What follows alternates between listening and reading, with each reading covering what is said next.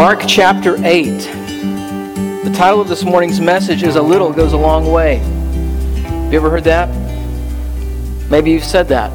A little bit goes a long way. We could fill in the blank, or we could, talk about things that go a long way. A little bit of what goes a long way? A little bit of patience goes a long way. Right? Maybe a little bit of humor in a sermon goes a long way. Hey, preacher, lighten up a little bit. That might go a long way for you. Okay? A little bit of prayer goes a long way. A little bit of getting in your Bible goes a long way. Courtesy. You can fill in the blank. A little bit goes a long way. Well, what we've been learning in the Gospel of Mark of the last few weeks is that Jesus is teaching His disciples in multiple occasions that even a little bit of food can go a long way. Right? So we read about the account of Jesus feeding thousands and thousands of people with what? Yeah, a couple of fish and a few loaves of bread. And we discovered last week that it wasn't as though, Jesus did it the way that we would do it, or at least the way that I would do it.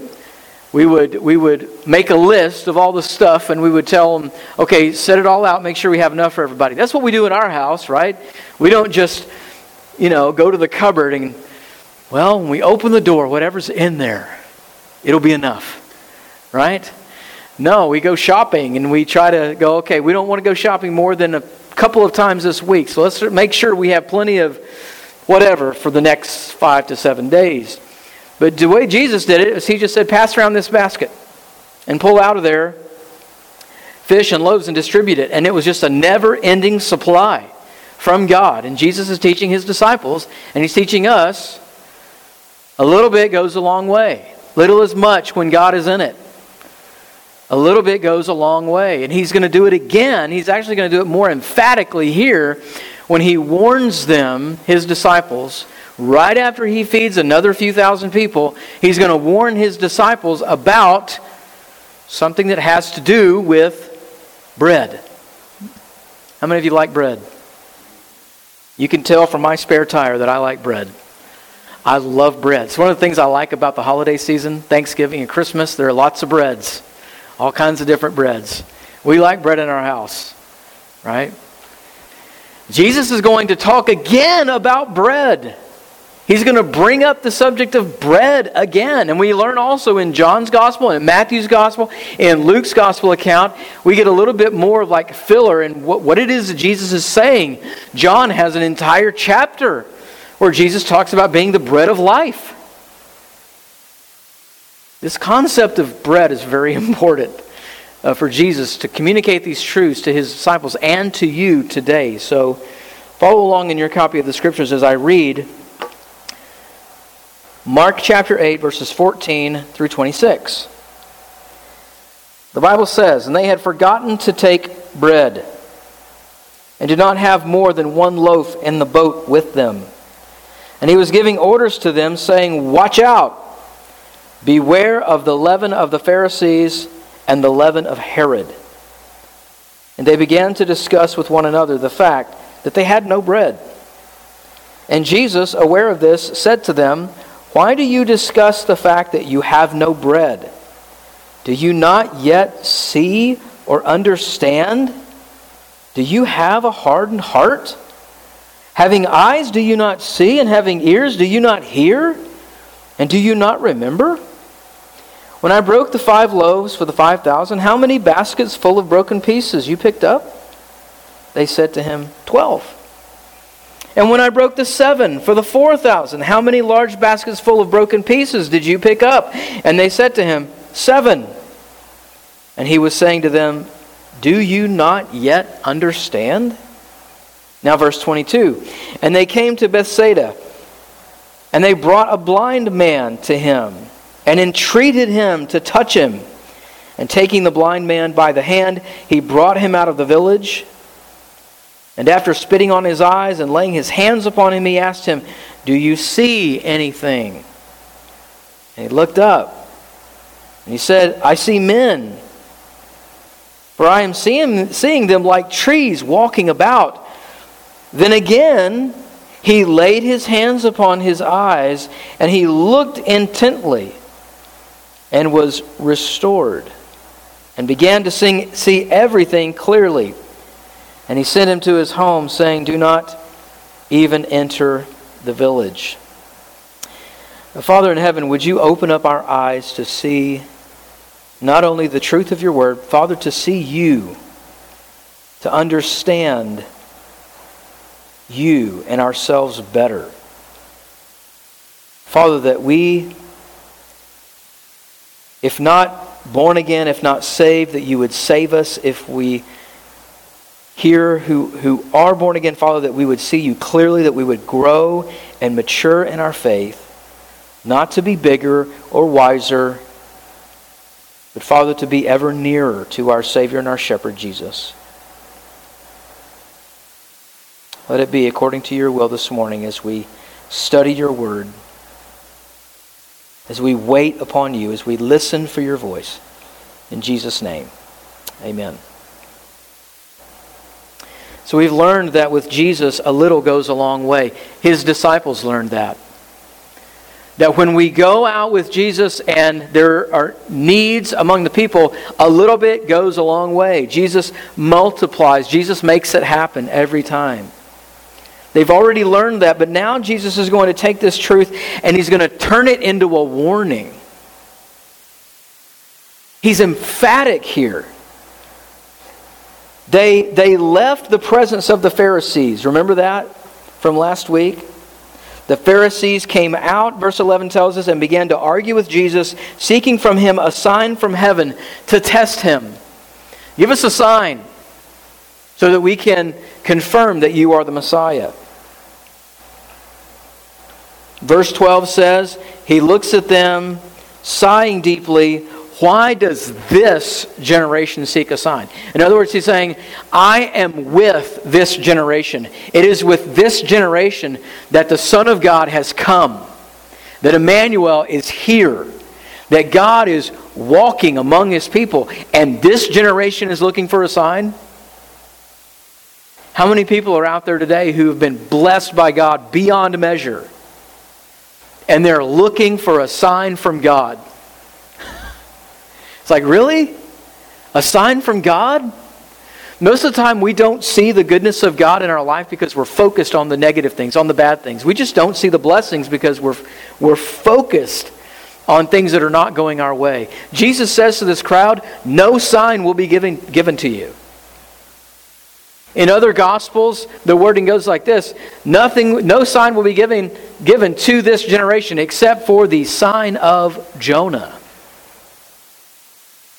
Now, scholars disagree, but most of them agree that what they think Jesus is saying there about the sign of Jonah is that, like Jonah had been swallowed by a big fish and was in the depths for days and then came out and preached a message of repentance, so Jesus will die and be buried and raised again. And the message of his resurrection is that which is going to quicken the hearts of the lost people. So in essence, if that's true, then what Jesus is saying to the crowd is, you want a sign, you're going to have one. But even then, you won't believe. I will walk among you as the raised Christ. I'll have scars on my hands and on my side, and still you won't believe. So this is the attitude of the Pharisees, the doubters, the skeptics, the legalists. So he leaves them. His disciples go with him. They leave this crowd, and as they're leaving to go to the next place, Mark says here, he notes in verse 14 what the disciples were thinking at the time. They had forgotten to take bread on their journey away from the Pharisees and away from this area. This is important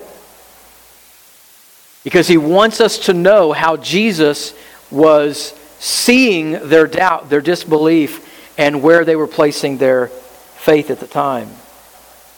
He says in verse 14, they had forgotten to take bread, did not have more than one loaf in the boat with them. No more than one loaf.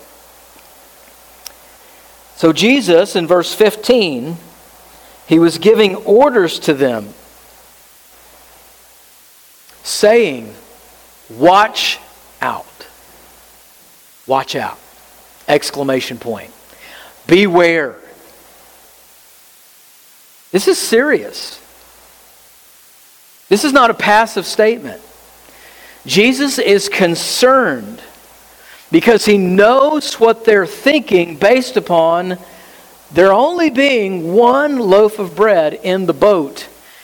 And there's probably going to be more people to feed, and we're going to have to be fed, and man. So Jesus says, beware. Why is this such a big deal?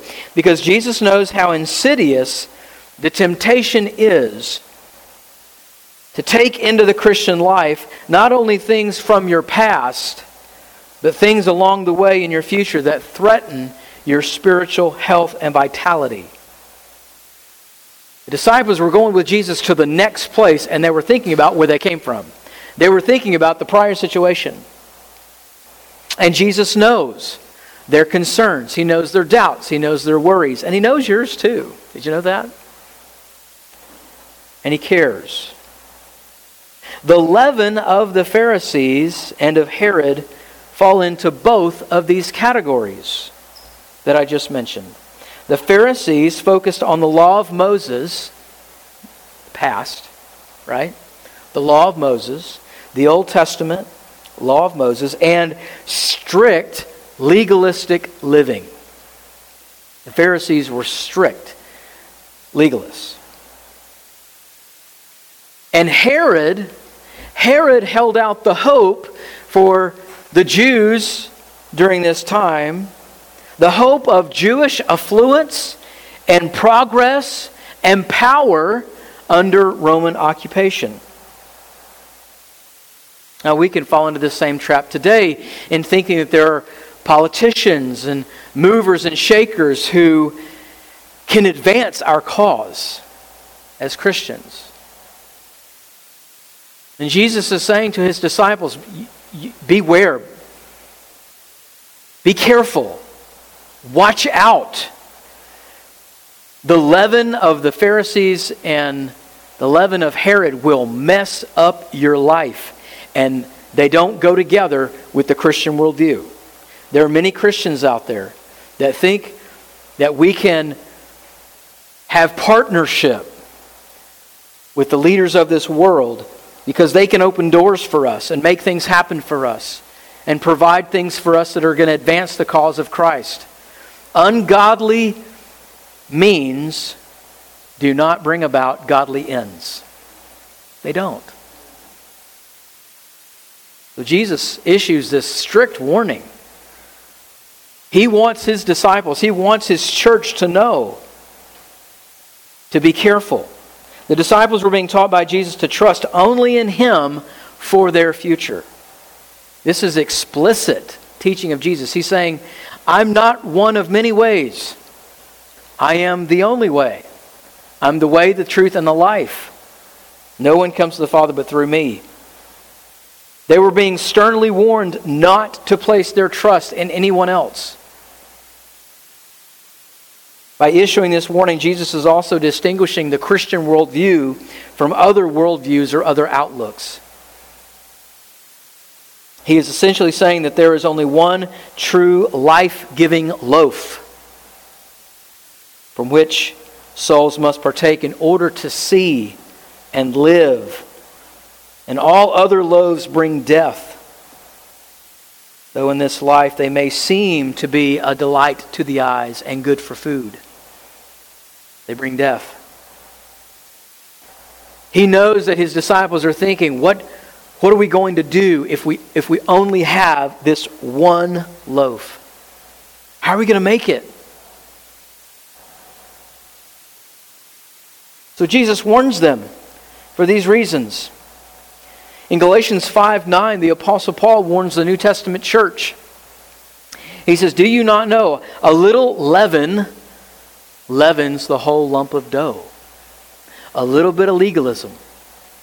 A little bit of licentiousness will lumpen the whole lump of dough. But here's the question we're going to consider this morning mainly, and that is, why does Jesus have to warn them? We know that he warns them, but why does he have to warn them? For the same reason that he has to warn us today. Primarily because of the nature, first of all, the nature of leaven. Why does he use this word picture? Why does he use the metaphor of leaven? Now, the disciples on the face of it would have understood what he was talking about more than we do, because we don't use leaven really that much today. We usually just go to the store and we buy what? Yeast, right? To make our bread rise. We'll go buy yeast and we'll test it, make sure it's active, and then if we know it's active, we'll make dough with it, right? And during this time, what people would have done, and for years in Israel, what they would have done is they would have kept small pieces of dough that would leaven new lumps of dough. And so we'll get into the background of Old Testament Israel and what God did when he delivered them from the hands of the Egyptians and what he commanded them. But instead of yeast, back then, people used small lumps of fermented dough in order to activate the rising of bread. It was a rising agent. It was active. It was often spoken of metaphorically as a source of corruption. Most of the time in the New Testament, the word leaven is always in a negative sense because of how it affects the things around it. We're warned of leaven. Unconfessed sin. Sin that's not dealt with in your life or in the body of Christ. We also find that it was prohibited in Israel for the use of offerings. It was not allowed to be part of an offering.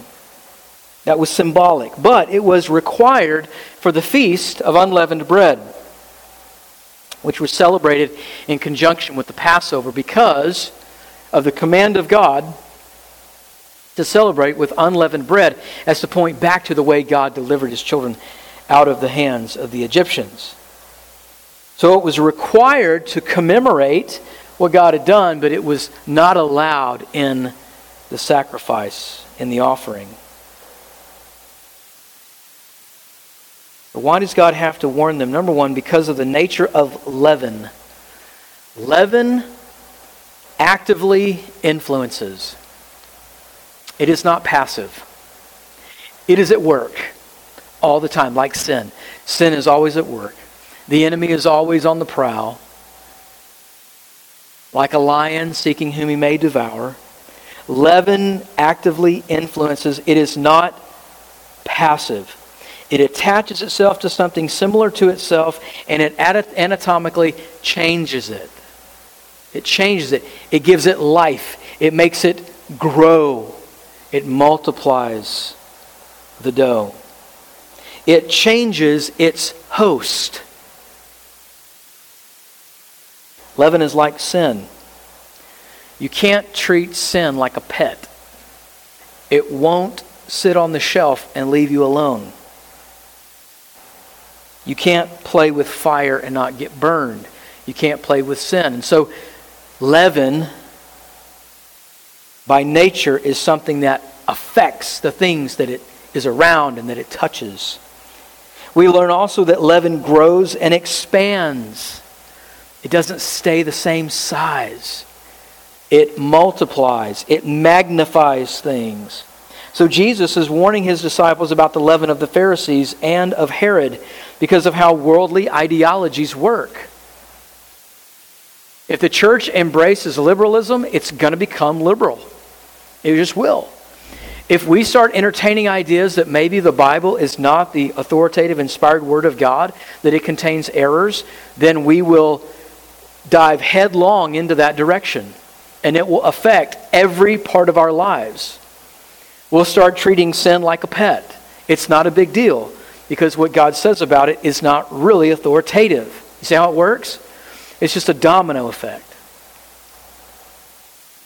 So Jesus is warning his disciples about it. Paul, Timothy, Titus, all talk about these things in the early church.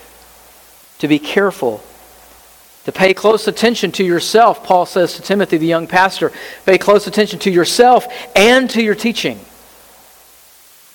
Be careful. Beware.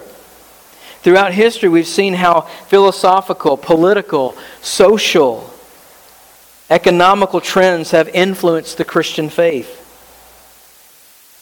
We think that certain economical policies or worldviews will help advance the kingdom, and so we buy into them wholesale, whether it be capitalism on one side of the world or communism on the other. This will advance the gospel. No, it won't. Jesus advances His cause through the church. He is the Lord of the church. He says, I will build my church. No political influencer, no king, no president, no mayor, no governor. Christ alone. The earliest defenders of the faith, the first century apologists, spent countless hours writing in opposition to heretical teachers and influencers. It's amazing. It's amazing that we still have their writings. Their major writings. They spent most of their time basically saying this. No, that's not Jesus. No, that's not the gospel. Let's go back to what the Bible says. Let's go back to the Gospels. This is what Jesus was saying. This is what John made very clear in John 1, that in the beginning was the Word. Jesus was not created. He was one with the Father. As early apologists, an apologist simply means a defender, an explainer, someone who explains the faith, the Christian faith. And as the Christian faith grew in the first century AD, 2-3 generations after the apostles died, as it's expanding just like wildfire under the persecution of Roman authorities, false teaching is attaching itself like leaven to the gospel. And religions, little splinter groups are being formed here and there. One of those apologists' name was Tertullian. Tertullian wrote specifically during his time, around 145 to 230 AD. He wrote specifically to the Greek philosopher types, the Gnostics, who would take the gospel of Jesus Christ and go, you know what, this has a lot in common with Plato and Aristotle. It's pretty much the same thing. And Tertullian says, no, it's not the same thing. He says this, we Christians are forbidden to introduce anything on our own authority or to choose what someone else introduces on his own authority. Our authorities are the Lord's apostles, and they in turn chose to introduce nothing on their own authority. They faithfully passed on to the nations the teaching which they had received from Christ. And so we should anathematize, that is to consider accursed, even an angel from heaven, if we were to preach another gospel. Now, why does Tertullian say that? He's not pulling this claim out of thin air. He's quoting what? Galatians chapter 1. He's quoting Paul. Paul said it. So Tertullian is actually practicing and living out what he's telling his audience to do. But notice how much we need Tertullian today. When we say, well, you know what? We know what was handed down by the apostles. We know what people say the Bible says, but our group of religious authorities, whether it be elders or pastors in the church, we're going to give authority to a person in our church on our own authority. This is happening today all the time. All the time. We're going to elect a female elder or pastor. We're going to ordain them, lay our hands on them. in our own authority because we are male pastors and we can do that. Tertullian says, no, you can't. Because what you have received is from the apostles. And the apostles didn't do it, and the apostles actually not only didn't condone it, they said, you are not to do that. But people do it all the time today. Churches do it all the time today. Because that's what happens when you introduce a little bit of leaven, a little bit of worldly philosophy and the trends of the time, when you introduce it into your church. And guess what? Moms, dads, husbands, wives, when you do that into your family dynamic, the same thing happens. Same thing happens. And we do it all the time with the things we watch, the things we listen to, the time that we spend entertaining ourselves to death. We're doing the same thing. And Jesus says, watch out. Beware. This is the way that leaven works.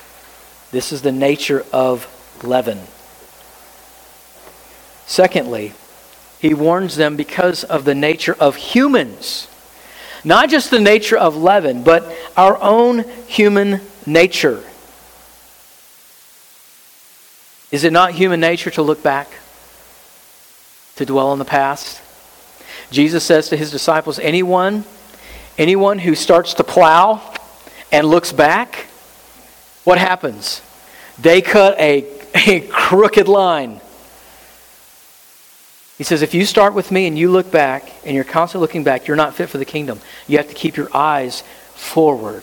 But our nature, our sinful human nature is to do what? It's to look back. It's to constantly look back. So he warns his disciples because he knows what they're thinking. When they look down at that one loaf, he knows what they're thinking. They're thinking about what just happened. They just fed thousands of people. And before that, they fed thousands of people. And he remembers what they needed. They remember what they needed. And now they're looking down at one loaf. And Jesus knows what they're thinking. When the Hebrews were coming out of Egypt, in the Old Testament, in Exodus chapter 12, I encourage you to turn over in your Bible. Second book here in the Bible. Exodus chapter 12.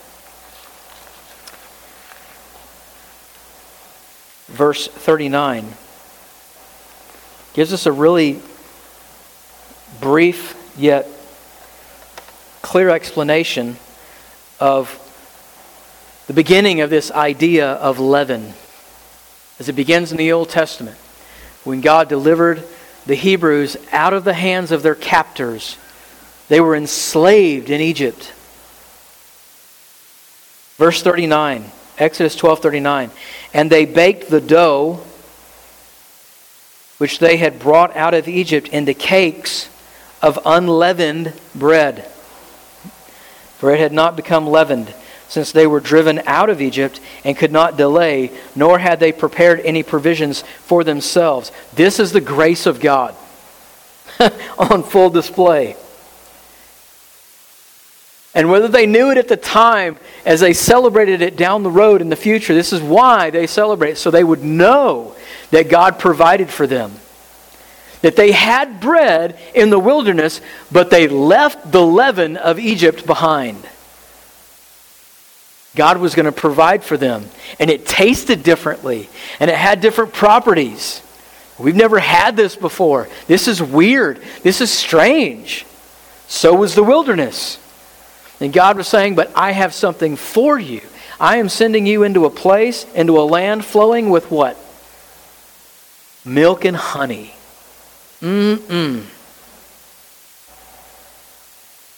They took bread, but they didn't take any leaven. That is, they had the ingredients to make bread, but they didn't take what was in Egypt, the activating agent. And this is going to be a challenge for them, for the entirety of Israel's existence was looking back to Egypt. Man, really missed that situation. I mean, I know that what we lived on was not God's provision. It was Egypt giving us their crumbs. But man, I'd love to have the crumbs of the Egyptians right now because I'm tired of waiting on God. I am tired of being sustained on the things of God. I'd rather see it all there. And Jesus knew the temptation of his disciples as they see one loaf of bread in front of them. What a challenge it was. God had promised the Israelites a land flowing with milk and honey. And the temptation that they faced in the wilderness was to turn back. Let's just go back. To go back to Egypt in desperation. But God wanted to eradicate Egypt from their minds because He had delivered them from captivity and freed them from the hands of their oppressors. He wanted them to experience the fullness of His love and His grace. But the Hebrews grew weary. They grew tired of waiting for God's promise to be fulfilled. And so they began to yearn for Egypt, remembering the leaven they had forsaken and wishing that they brought some of it out into the wilderness so that they could make that same bread they had in Egypt for themselves as they wandered around. Jesus knows that His disciples are going to be tempted by that same thing as they look forward to what it means to follow Jesus, that one loaf. Maybe if they had Herod's help, maybe if they had the help of the government, maybe if they had the mind of the legalist, the perfectionist. And Jesus says, beware. Be careful. Because that's not the Lord's plan for you. See, God planned to provide bread for the Israelites daily out of heaven in order to nourish their bodies and their souls. That their souls would have developed a dependence upon the Lord. He was teaching them daily dependence upon Him, but it is not in our fallen nature to turn to the Lord each day for nourishment, is it? We're hoarders, man. We are soul hoarders.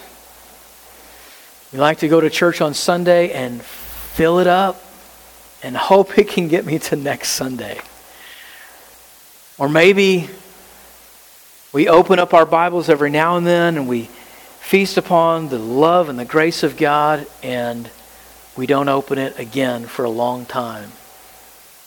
We don't commune with God. We don't meditate on God's Word. We don't spend time in silence and solitude depending on the Word of God, because daily dependence is not in our fallen nature. It's not in our human nature. We are selfish at our core.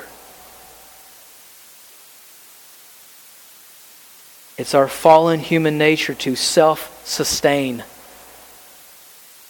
to keep a little leaven around from our past and provide for ourselves so that we don't have to trust in God's daily provision. So here are some challenges for us. They're the same as they were for the Hebrews in the Old Testament. The first one is this, is that our past forms categories. Our experience in the past helps form our categories or our compartments of thinking. We think like this: well, people are just flesh and bone. That's all we are. Really, our needs are mainly physical. They're mainly physical. And if I can be self-sufficient, I'm doing God a favor. Right? Self-sufficient. Our past forms our categories, and usually our past tells us people are just flesh and bone. That's what the Egyptians were taking, or the Israelites were taking out of Egypt. We're just flesh and bone. They saw their loved ones die every day. They were well acquainted with grief and suffering and death. The second thing, our past establishes our boundaries. Just from trial and error, isn't that true? Our past establishes our boundaries. We say things like, I can never be free. That's probably what the Israelites thought when they came out of Egyptian slavery. We're talking about 3 or 4 centuries of slavery. I can never be free. Full freedom is a figment of my imagination. It's fiction. Or no one would ever love me like that. Maybe you felt like that in your past. No one would ever love me to provide for me daily, as Jesus is talking about here as he shepherds his disciples. He warns them about not believing in him and his provision and his love and his grace. We doubt that as well in our flesh. And then also, our past determines our expectations.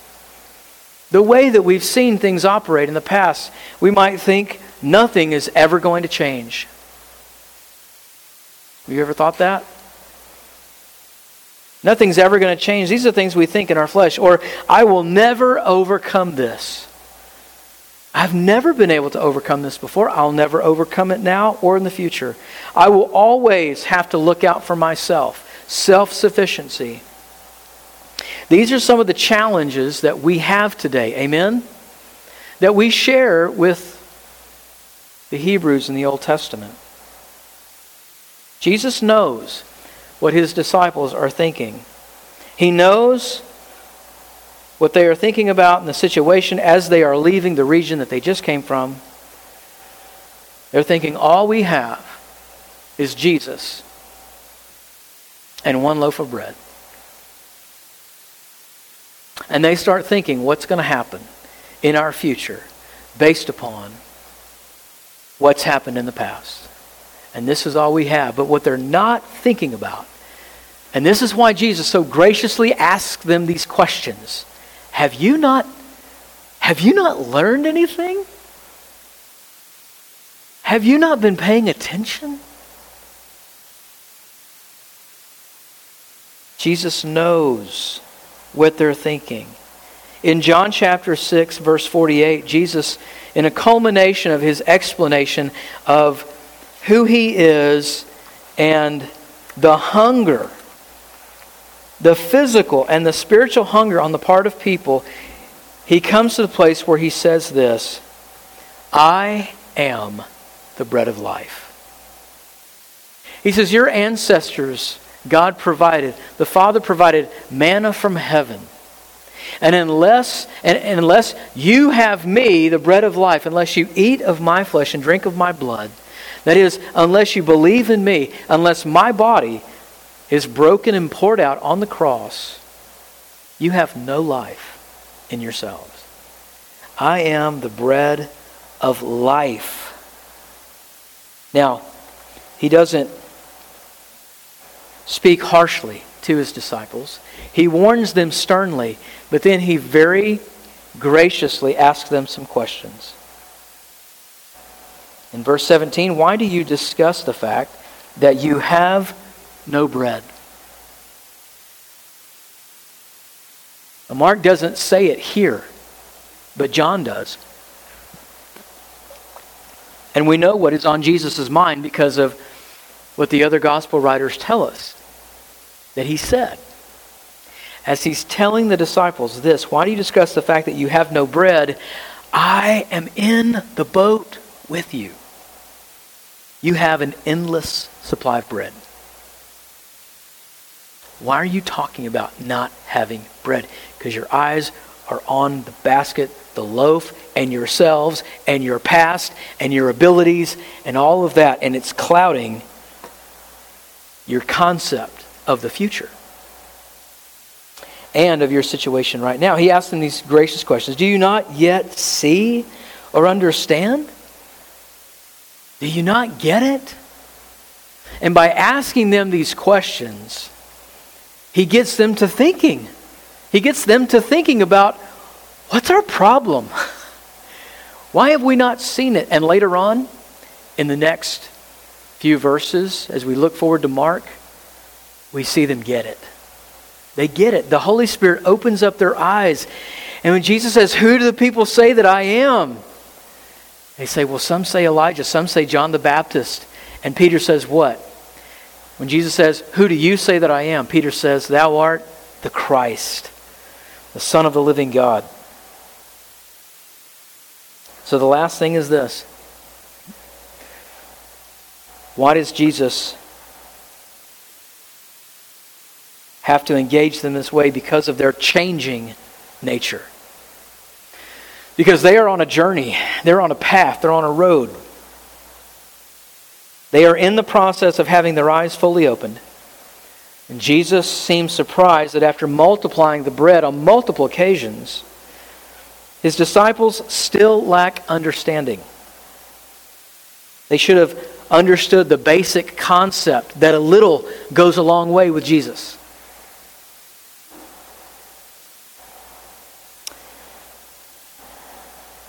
But even though they've seen it happen with their own eyes over and over and over, they don't understand yet. So he graciously asked them these questions because they were in the process of having their eyes open. The Holy Spirit was working on them. Jesus was working on them. They were in a process, and so are we. Brothers and sisters in Christ, you are in the process of being illuminated, sanctified, your eyes being fully opened every day that you walk with Jesus. This is why we teach, and this is why we learn. This is why we come together on a regular basis, because our souls need repetitive exposure to the gospel and to God's word. Amen? My soul does. Repetitive exposure. Aren't you glad that Jesus doesn't say to us, you know what, I'm done. We've wanted to do that with other human beings that we're close to, right?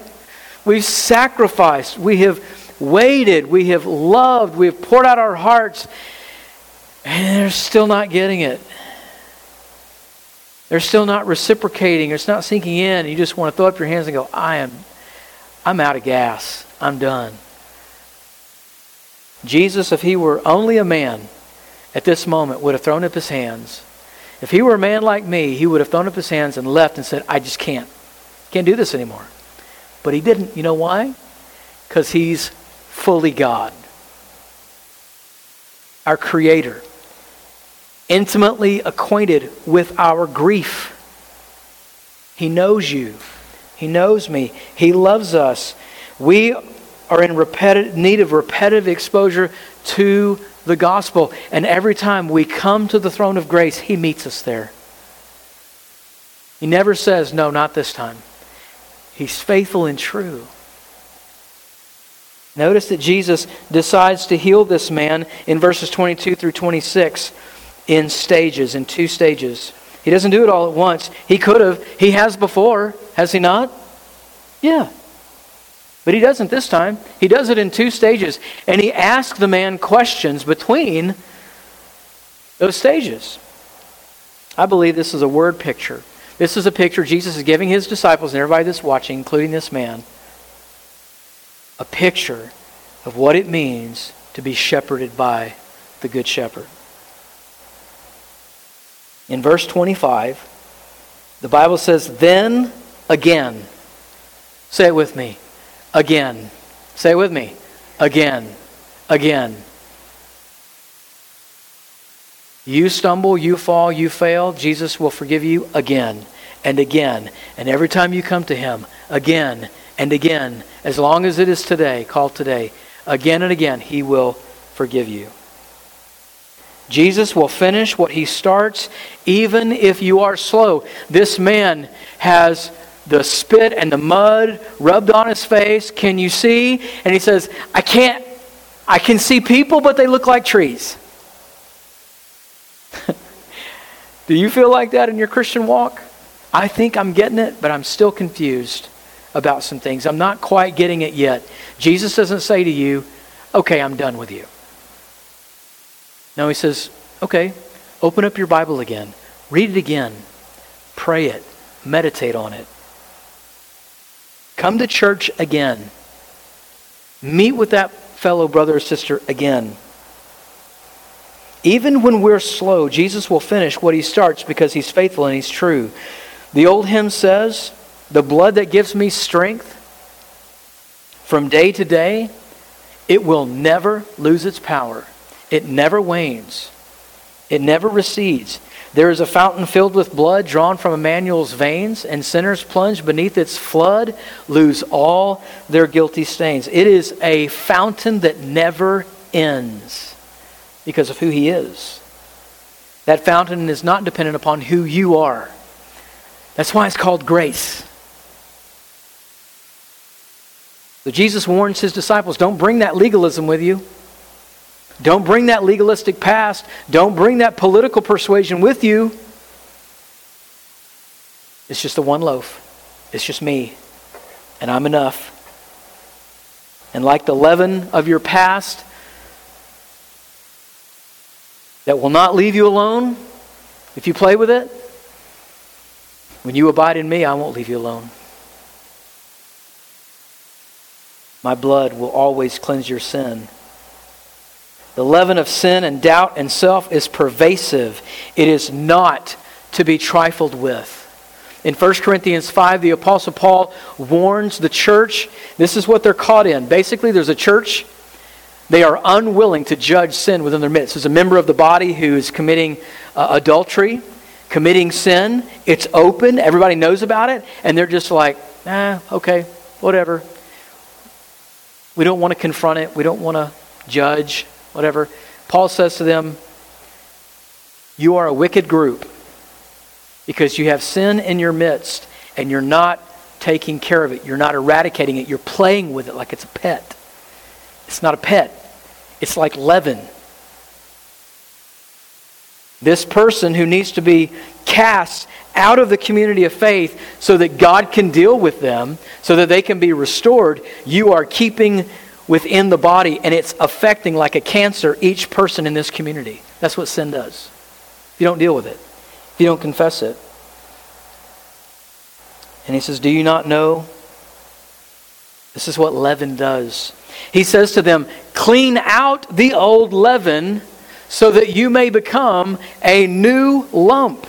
Jesus is literally saying to His disciples as He brings this word picture of this bread, He's saying, there's a new way. There's a new way. I am the way, the truth, and the life. Don't bring that stuff from the world in here.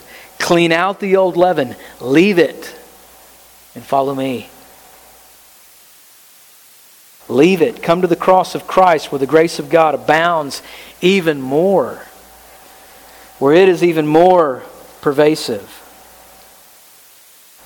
You must agree with God that your sin grows like leaven. When you come to the cross, you must agree with God of what your sin is. It's like leaven. You're not going to play with it. You're not going to harbor it. You must agree with God that your sin grows like leaven and that without Jesus your life will be overtaken. Many people think that they're sitting on a fence and they can choose Jesus at any time. That nothing gets worse in their life. Nothing really gets any better. All the while, sin invades and overtakes. You must call on Jesus. You must confess to God that your sin is not small. That it's not insignificant. You must accept the fact that your sin cost Jesus His life. That He died for you in your place, and you must accept Him as your Savior and Lord. Will you do that today? If you've never received Him, will you come to the cross with that attitude and agree with Him that your past is your past? That you don't want to wallow in your sin. You don't want to treat sin like a pet. Will you stop treating sin that way? Will you come to Him? The Bible says that He will receive you if you come to Him. If you surrender your life to Him. A little bit goes a long way. A little bit of sin, a little bit of leaven. Jesus says, beware. Watch out. But likewise, He also says in Matthew 17:20, a little faith goes a long way. Why? Because of who you're placing your faith in.